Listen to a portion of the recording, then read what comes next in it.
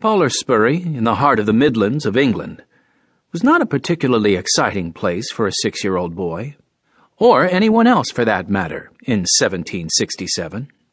About 800 people lived in the town. They were mostly humble folk, like William's parents, Edmund and Elizabeth Carey, who ran a small business in their tiny cottage, from which they barely made enough money to feed their growing family. William's parents were both weavers, and spent their days, and a good part of their nights, weaving a woolen cloth called tammy, which was then sold to middlemen who traded it in London. At least that's how things had been up until today. But today, things were going to change. Today was the day of the flitting. Everything in William's life was about to change, and William knew it.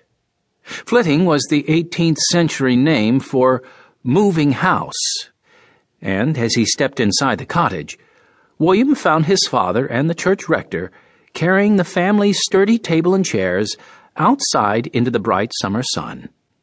As they did so, William thought about all the changes his father's being appointed the clerk of the Church of St. James the Great would bring.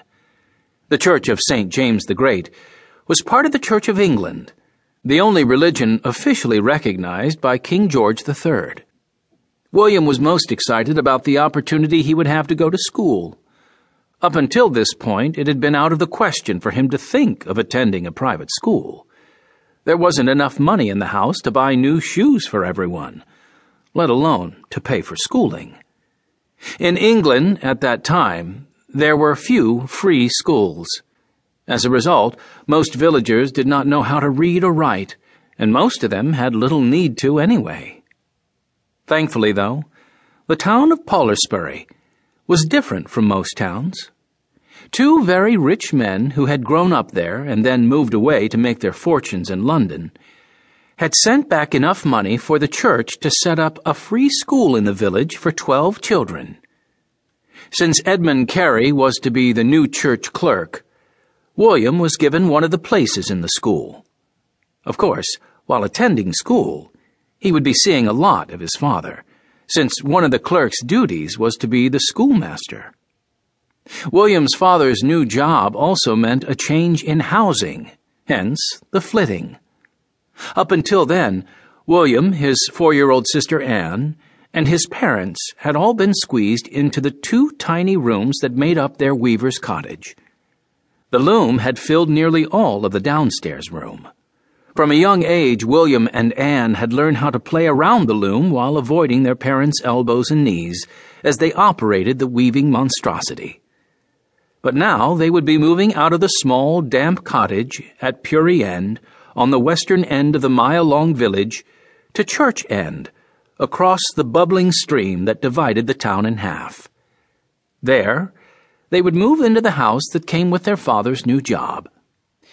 This house was a 2-story thatched cottage with 2 fireplaces and 4 lattice windows in the front. Compared to what they had been living in, it was a palace. The move came just in time, too, because William's mother was expecting another baby any day.